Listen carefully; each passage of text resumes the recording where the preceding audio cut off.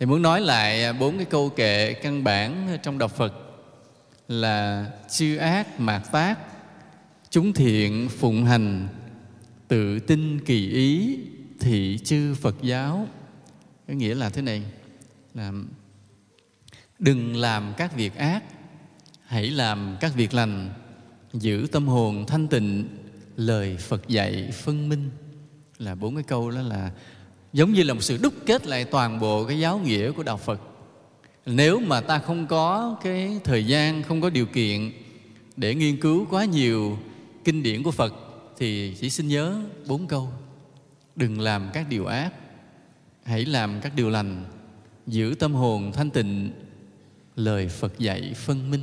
Chỉ nhớ nhiêu đó. Nhưng mà nếu mà ai nhớ được 4 câu đó rồi, chiêm nghiệm trong cuộc sống của mình để giữ được như vậy, thì lần lần nó sẽ mở ra thành nhiều kinh điển hơn nữa. Nói nghe 4 câu đó rất là dễ hiểu phải không? Đừng làm các việc ác, dễ hiểu không ạ? Rất là dễ hiểu. Hãy làm các việc lành, dễ hiểu không? Dễ. Giữ tâm hồn thanh tịnh, dễ hiểu không? Dễ hiểu. Nhớ 3 điều, 3 câu là còn câu cuối là câu kết luận thôi, xác định thôi. Nó đừng làm ác, hãy làm lành, giữ tâm thanh tịnh. Ai cũng hiểu hết. Và chỉ cần nhớ nhiêu đây thôi, nhớ 3 câu này là ta có thể nắm được toàn bộ đạo Phật trong bàn tay của mình để mà ứng dụng tu hành. Nhưng mà nếu có một người nào đó quyết tâm thực hành theo 3 cái câu này, không làm ác, làm điều lành, giữ tâm thanh tịnh, nếu có một người quyết tâm làm được 3 câu này thì bắt đầu chuyện rắc rối phát sinh. Bắt đầu chuyện rắc rối phát sinh. Rắc rối phát sinh là sao? Phát sinh là khi bắt đầu là không làm điều ác, lần lần mới hiểu ủa thế nào là điều ác, phải không? Vậy không dễ định nghĩa. Ví dụ nói là hãy làm điều lành, nhưng mà thế nào là điều lành? Rắc rối á. Rồi hãy giữ tâm hồn thanh tịnh, làm sao giữ tâm hồn thanh tịnh? Mới nghe thì dễ hiểu, nhưng mà nếu ta quyết tâm thực hành được 3 điều này rồi thì vô số điều rắc rối phát sinh tiếp theo. Để hiểu cho được thế nào là điều ác, thế nào là điều thiện, thế nào là giữ được tâm thanh tịnh thì ta học thêm 30 năm nữa nha, kiên nhẫn học 30 năm nữa. Nhưng mới vô dụ á, nói có 3 câu, 4 câu thôi để cho mình nghe, ô đạo Phật dễ thôi, tu được, tu bước vô tu rồi không biết thế nào là ác, thế nào là điều thiện đâu, không biết. Ví dụ bây giờ mình thấy ra ngoài đường mình thấy 2 người đang quánh nhau, người này quánh cái hư, người quánh cái thui, đá nọ cái lăn cù mèo, thì mình nói đó là ác hay thiện? Ác hay thiện? Không dám đâu, chưa chắc đâu. Tại vì nhiều khi đó cái người mà đang quánh người kia đó, cái ông đó ổng là ông thiện, thì cái thằng kia nó mới cướp của, mới giết người đằng kia rồi nó chạy lần này, ổng chận nó, ổng chụp nó, ổng phải quánh nó để mà bắt trói nó giao công an. Thì cái việc mà ổng đánh nó hư thui đuổi vậy nè, đó làm việc thiện. Mình không biết chắc là thiện hay ác đâu, không biết chắc đâu. Nên tới lúc đó là ta sẽ phân vân, ủa thế nào là thiện, thế nào là ác, phải không? Hoặc là mình thấy có một người móc tiền cho người kia, rồi tao cho mày 1 triệu, thì thiện hay ác? Sao biết ác, cho tiền nào mà ác? Tùy coi thế này, tùy có cái người họ xin để làm cái gì. Ví dụ cái người đó họ đang đói quá, gần chết rồi, ông kia móc cho tiền, hoặc là cần cái vốn mà mở một cái gì buôn bán nhỏ nhỏ gần ngày Tết, thì cái đó là thiện. Hay là cho tiền để mày mua kinh về nghe, thì đó là thiện. Còn nó ngật ngàn ngật ngưỡng, nó hết thuốc rồi đó, tới lúc nó cần thuốc vô xin tao cho mày mua xì ke hút liền, thì cái đó làm sao mà là thiện được, phải không? Cho nên ta thấy lúc đó bắt đầu ta phân vân, ủa thế nào là điều ác, thế nào là điều thiện? Mà để hiểu được thế nào là điều ác, thế nào là điều thiện, 30 năm 30 năm là mày mò tu học nát hết kinh của Phật, nghiên cứu bao nhiêu bài giảng của quý thầy, thực hành trong cuộc sống, thử nghiệm trong cuộc sống, rồi bắt đầu mới lờ mờ hiểu ra thế là thiện, thế là ác. Ví dụ bây giờ đi chùa là thiện hay ác? Hầu hết là thiện. Nhưng mà đôi khi cái việc ta đi chùa là ta phải bỏ một số trách nhiệm nào ở nhà. Ví dụ hôm nay như ba mình bệnh, ổng ngất ngoại gần chết mới nói ba đi chùa là công đức tối thượng, thôi ba cứ yên tâm nằm đó, lỡ có chết thì con về con chôn, không sao nha. Thì cái đi chùa là ác hay thiện? Nó quá tàn nhẫn đi chứ sao được, phải không? Nên vì vậy lúc đó là khi ta hiểu ra vấn đề, ta thấy trên đời này thật là cái ác cái thiện nó không có một logic rõ ràng, mà buộc ta phải có một cái trí tuệ ghê gớm, ta mới phán đoán từng việc một. Ví dụ như bây giờ như thầy giờ thầy nói thầy là người không sợ chết. Vì sao không sợ chết? Tại mình hiểu luân hồi là thế, sinh tử là thế, nhân quả là thế.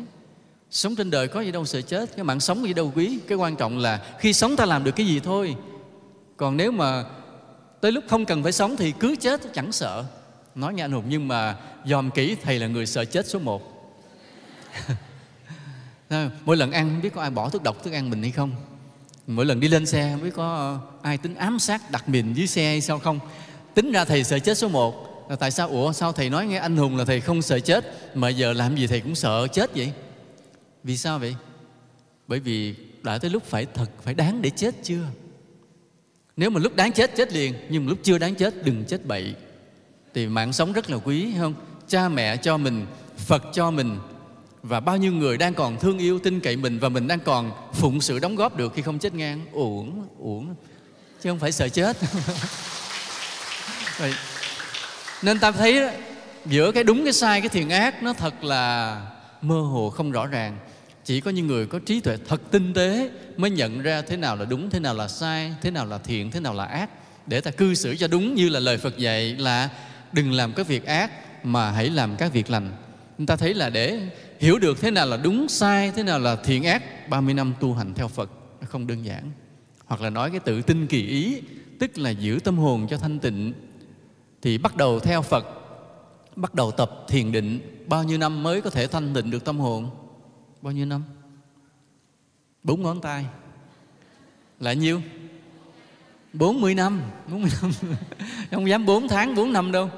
Có nhiều người nói, thưa thầy sao con tu thiền mấy tháng rồi tâm con chưa thanh tịnh? Nói không, cứ kiên nhẫn 40 năm. 40 năm mà phải đi đúng phương pháp nha. Tu sai phương pháp 40 năm sau điên luôn. 40 năm mà phải đúng phương pháp. Mà nếu ta không tu thiền á, thì mãi mãi không bao giờ ta giác ngộ giải thoát.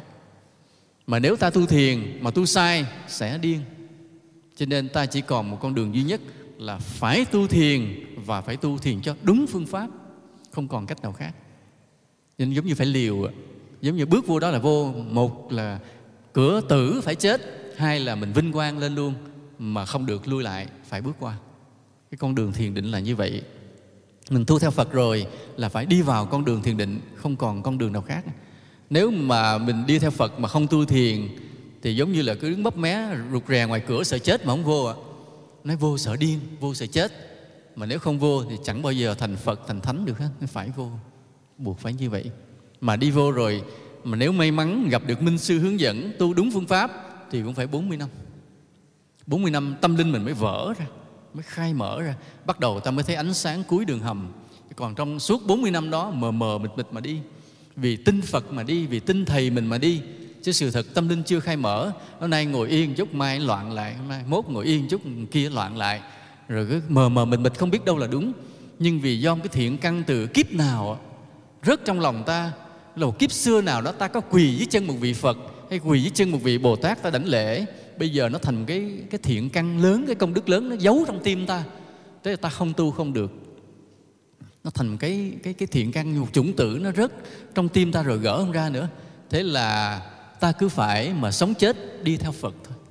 Vì đời xưa có một lần ta đã quỳ xuống đảnh lễ với Phật một lần. Mấy ngàn kiếp nào đó ta có đảnh lễ với chân một vị Bồ Tát một lần. Giờ thành công đức nó giấu trong tim. Ta cứ bị thôi thúc mà cứ phải tu, dù biết rằng con đường tu rất là vất vả, gian nan, cực khổ. Cho nên phải đi, phải tu. Và 40 năm sau, lúc đó những kiết sử nó tan vỡ, vọng tưởng nó tan vỡ, ta mới bắt đầu thấy được ánh sáng cuối đường hầm. Ta bước vào một thế giới mới của hạnh phúc, của an lạc. Lúc đó không ai có thể làm lung lay cái niềm tin, cái sự tinh tấn của ta được nữa. 40 năm. Để hiểu được cái đừng làm các việc ác, hãy làm các việc lành, 30 năm theo Phật. Để có thể bắt đầu tự tin kỳ ý, giữ tâm hồn thanh tịnh được, 40 năm theo Phật. Không phải dễ. Cho nên 4 cái câu kệ rất là ngắn, tóm lại một cái hết toàn bộ đạo Phật trong bàn tay. Đừng làm các việc ác, hãy làm các việc lành, giữ tâm hồn thanh tịnh. Lời Phật dạy phân minh, nhưng không ngờ là không đơn giản chút nào. Không ngờ là không đơn giản. Nhưng mà ta cũng cần 4 câu đơn giản đó để ta nói chuyện với những người không thích phức tạp. Ví dụ nói thấy ông bà đi chợ, đi chùa nhiều quá thì tu cái gì? Thì mình biết cái người này họ không thích nghe nhiều. Mình cứ nói 4 câu đó. Thì họ nghe, họ dễ chấp nhận cái câu đó, một khái niệm bình thường phổ thông ai cũng nghe được, để dụ họ. Nhưng mà nếu đến lúc nào đó họ quay lại họ hỏi ta, vậy chứ anh nói là đừng làm việc ác, hãy làm việc lành là như thế nào, nói tôi nghe. Thì lúc đó mình mới lấy kinh nghiệm trong đời sống mình nói ra. Kinh nghiệm là cái ác và cái thiện trên đời này không hề đơn giản để ta có thể dễ hiểu được, mà phải rất trí tuệ. Cái trí tuệ mà để hiểu được thiện ác nó còn khó hơn cả một tiến sĩ hiểu về một bài toán. Vì một tiến sĩ toán, trong các loại tiến sĩ thì tiến sĩ toán là khó nhất, là người thông minh nhất. Vậy chứ một tiến sĩ toán chưa chắc hiểu được thế nào là điều thiện, thế nào là điều ác một cách chính xác tới nơi tới chốn, không phải dễ.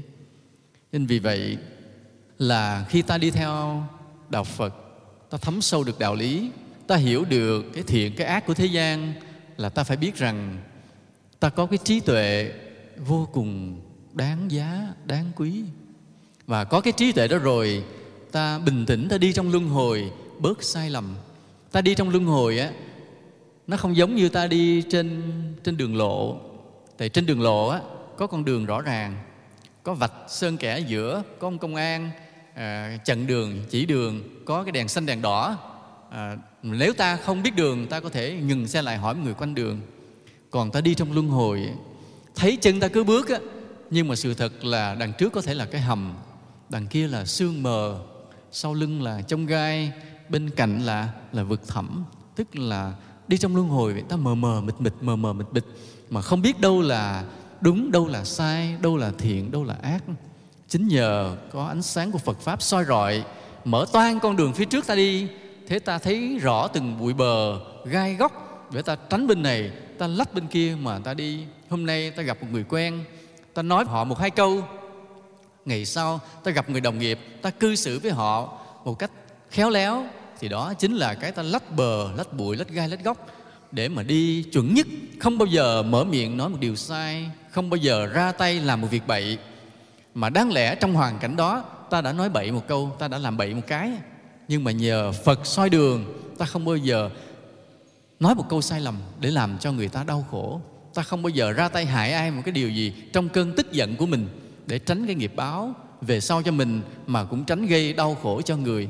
Là nhờ ánh sáng Phật Pháp, lúc đó ta đi trong luân hồi giống như đi trong sương mờ, đi trong bóng đêm, mà có cái ánh đèn pha rọi đường á, ta biết ta lách bờ lách bụi để làm từng việc nào việc nó thật là chính xác. Cho nên cái câu mà tự tin kỳ ý là giữ tâm hồn cho thanh tịnh, thì cái tâm hồn thanh tịnh trong đạo Phật không phải là tâm như hư vô, không có gì. Cái tâm thanh tịnh trong đạo Phật nó rất là lạ, rất là vi diệu. Nếu mình hỏi một người, ví dụ như là nghe nói anh tu được tâm thanh tịnh, thì tâm thanh tịnh đó là gì? Thì ông đó ông nói, ông ngồi ông nhìn lại tâm ông lát rồi ông nói không có gì hết. Cái tâm ông trống không, không có gì hết. Bây giờ nói vì nếu tâm có trống không hết thì tu để được cái trống không hết, thì như vậy tu theo đạo Phật để làm gì? Đáng lẽ tu theo đạo Phật rồi là trong tâm anh phải vô số điều gì nó cao siêu mầu nhiệm chứ. Anh nói tu theo đạo Phật thời gian rồi tâm trống không hết, thì tu theo đạo Phật để làm gì? Ông cũng không biết luôn nữa. Ông không biết trả lời nữa. Ông nói tôi cũng không biết nữa. Tại bây giờ tôi nhìn vô thấy tâm tôi trống không là tôi không biết gì nữa, không thấy gì hết trơn á, không có gì trong đó hết trơn. Cái mình sẽ hoang mang, nói ủa sao tu theo đạo Phật rồi cái thành ra không có gì hết. Nhưng không phải. Giờ cũng cái ông mà tâm trống không đó, vì mình sẽ hỏi ông, bắt đầu lại mình nắm áo ông, mình tát một cái bóp bên này, thấy ông chưa giận mình tát cái bóp bên kia lại, thấy ông chưa giận mình đạp ông cái té lăn cù mèo. Ông lồm cồm ngồi dậy, cái mặt ông cũng không giận. Cái tâm trống không á là lúc là được cái gì ạ? Cái lòng không giận ai. Mà cái không giận ai là cái quý hay cái tệ? Quý vô cùng. Mình mới thấy rằng hệ ai mà nói nặng mình câu chút xíu, hay nói xia xỉa chút mình tự ái, lòng mình gợn lên, buồn 3 ngày ngủ không được. Nói tại sao trước mặt đông người mà nó dám nói tôi là cái đồ ăn bám xã hội, nó nói xa nó gần tôi là đồ ăn bám của vợ tôi, ví dụ vậy. Nếu mà không có tôi làm sao mà vợ tôi làm ăn được? Cũng phải tôi phụ này phụ kia chứ, tại sao nói là tôi ăn bám vợ tôi? Tức ngủ không được. Nhưng mà cái người mà tâm trống không á, cái nói họ cười, không giận. Rồi cũng cái người tâm trống không đó, cái lúc đó mình đi với họ, cái mình thấy có người ăn xin lại, xè tay xin tiền mình móc tiền cho, thì cái người mà tâm trống không có gì chặn mình lại, nói không anh này, ông này ông giả, thấy ông giả. Thấy cái chân ông đi cà nhắc với ông, nếu một lát nữa anh theo dõi sẽ thấy ông đứng lên đi song song cho coi ông xin giả. Mà nếu anh cho ông có tới ông xin hoài, mà làm nhiều người bắt chước rồi tạo ra cái phong trào ăn xin, anh đừng cho. Anh không cho chứ mà lại là đúng. Cái mình nói ủa tâm ông này cũng trống không mà sao ông nhìn như người kia cũng biết là ông này giả. Thì ra từ cái tâm trống không đó, ông biết con người, người nào đúng, người nào sai, người nào giả, người nào thật.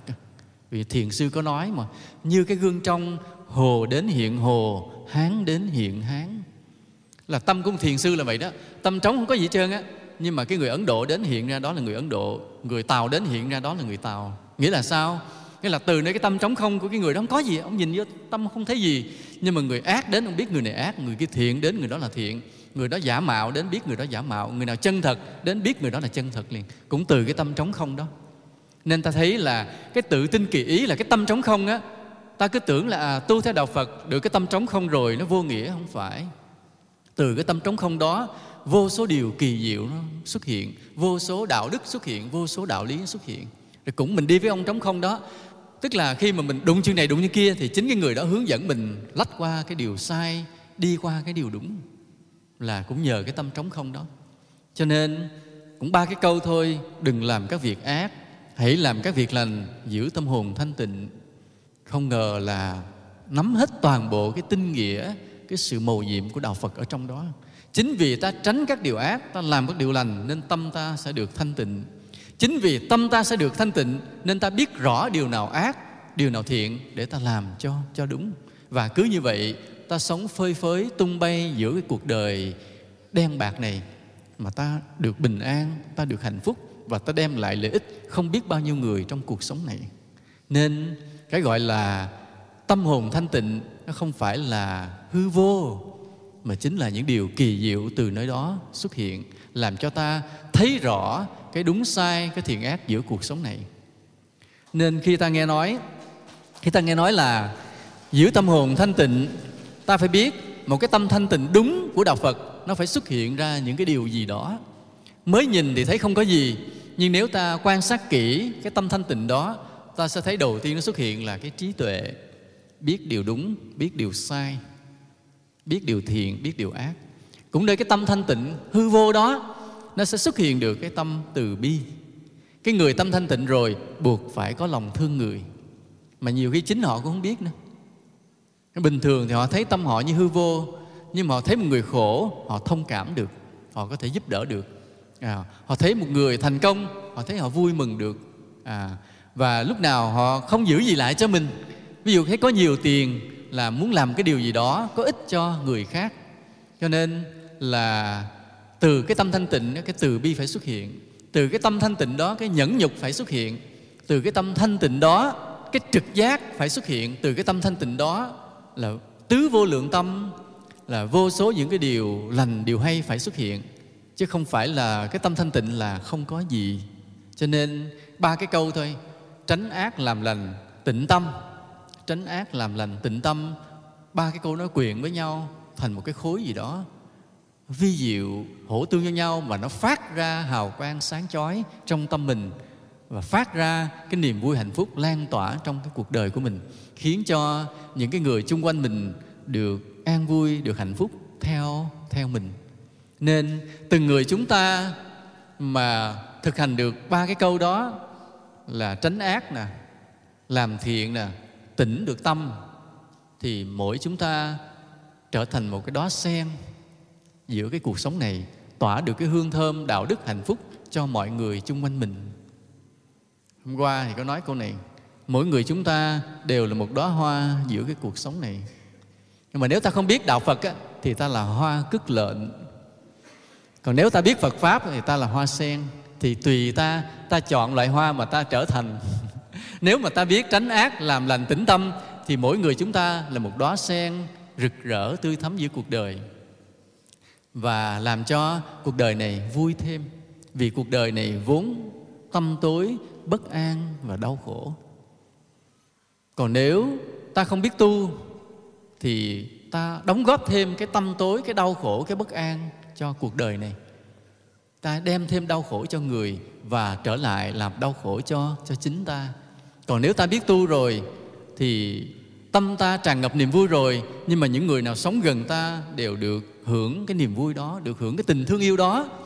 Và họ đến gần mình, họ cảm nhận cái sự ấm cúng lạ thường. Ai cũng cứ thích tới gần mình hoài. Rồi lúc đó mình lo mà trốn bớt. Hôm trước Thầy cũng có cảm ơn những người Phật tử đã lên chùa vào ngày Tết. Những người Phật tử mà lên chùa vào ngày Tết là thế này. Thứ nhất á, là vì truyền thống của ta, cái ngày Tết thiêng liêng thì ta dành cái ngày thiêng liêng đó ta hướng đến Tam Bảo. Nếu mà ta chưa biết đi chùa thì ta dành cái ngày thiêng liêng đó để ta đi thăm viếng cha mẹ, ông bà con chú bác, rồi đi thăm mộ của tổ tiên mình. Ta dành cái thiêng liêng cho cái gì ta kính trọng. Rồi bây giờ ta biết Phật Pháp rồi, nên ta dành cái ngày thiêng liêng, ngày Tết này để ta đến với Tam Bảo. Thì ta thấy đó là bổn phận, đó là niềm vui. Nhưng mà ngược lại cũng vậy, chùa cũng vậy.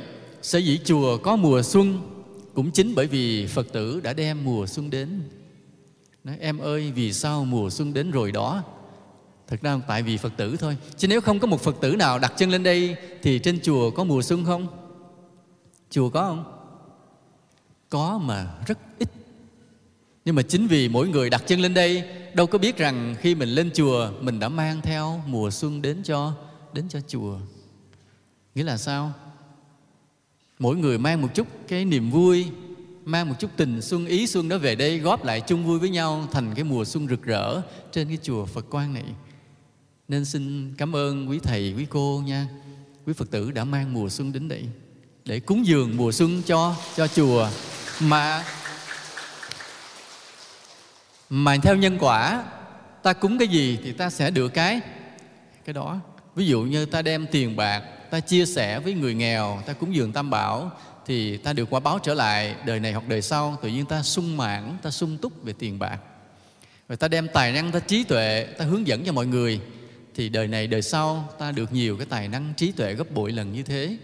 Rồi ta đem hương hoa, ta tô điểm cho cuộc đời, ta trang trí những nơi thánh tượng vân vân, thì ta được cái quả báo là mình luôn luôn có cái hình vóc đẹp đẽ vân vân. Bây giờ ta đem mùa xuân ta cúng lên chùa thì ta được cái gì? Được gì? Thì ta được mùa xuân trở lại trong suốt cuộc đời của mình. Nghĩa là sao? Nghĩa là thay vì ta chỉ có 3 ngày xuân, 3 ngày Tết, nhưng mà trong 3 ngày Tết đó, ta đem cúng chùa hết 1 ngày, 3 ngày hay là 4 ngày, ta đem 1 ngày ta cúng cho chùa. Là ta lên chùa với lòng thành kính, với tình thương yêu, với cái niềm hân hoan vui vẻ. Tức là ta đem cái mùa xuân, ta đem cái ngày Tết thiêng liêng, ta cúng chùa 1 ngày, thì cái quả báo trở lại với ta là trong 12 tháng đó, chia ra là 1/3 là ta tràn ngập mùa xuân, tràn ngập niềm vui. Đó là lý do tại sao mà ngày Tết nếu ai lên chùa cúng Phật, thắp nhang, nghe Pháp thì ta được hên hết 1/3, 1/4 trong năm. Được may mắn suốt 1/3, 1/4 là 3-4 tháng liền được may. Còn mấy tháng sau thì nó không may nữa, nhưng mà ta sẽ đi chùa bù lại, nó sẽ may luôn cả năm. Có một lần thì nghe chuyện này mà mình cứ thích cười hoài, không biết có đúng hay sai. Có cái người đó là họ nói thế này: họ lên chùa Phật Quang mà họ không biết nghe Pháp, họ cũng chẳng bao giờ nghe giảng, cứ lên thắp nhang xì xì sập xong chạy về mất. Cái mới hỏi: ủa sao đi chùa mà không nghe Pháp, không có thỉnh băng đĩa giảng gì trơn? Nó không, cái chùa này linh lắm nha, đầu năm mà lên lễ cái về làm ăn hên lắm. Họ chỉ biết có nhiêu đó, nhưng không biết gì nữa hết trơn. Nghe buồn cười, không biết có thiệt hay giả, là không biết mọi người có được như vậy hay không. Nhưng mà thôi, bỏ cái người mê tín nó qua một bên, để còn lại là những người có tấm lòng, có trí tuệ, biết học hỏi, biết nghe giáo lý, về đây với cái lòng trân trọng thương yêu, chứ không phải về đây với cái tâm mê tín. Thì cái người mà về đây với cái trân trọng thương yêu như vậy thì cái phúc lành trở lại với mình rất là nhiều, vì mình đã cúng một mùa xuân cho chùa. Cho nên Thầy xin thành thật cảm ơn tất cả mọi người đã mang mùa xuân về đây như vậy nha. Thì bây giờ thì tôi có xin vài lời chúc Tết.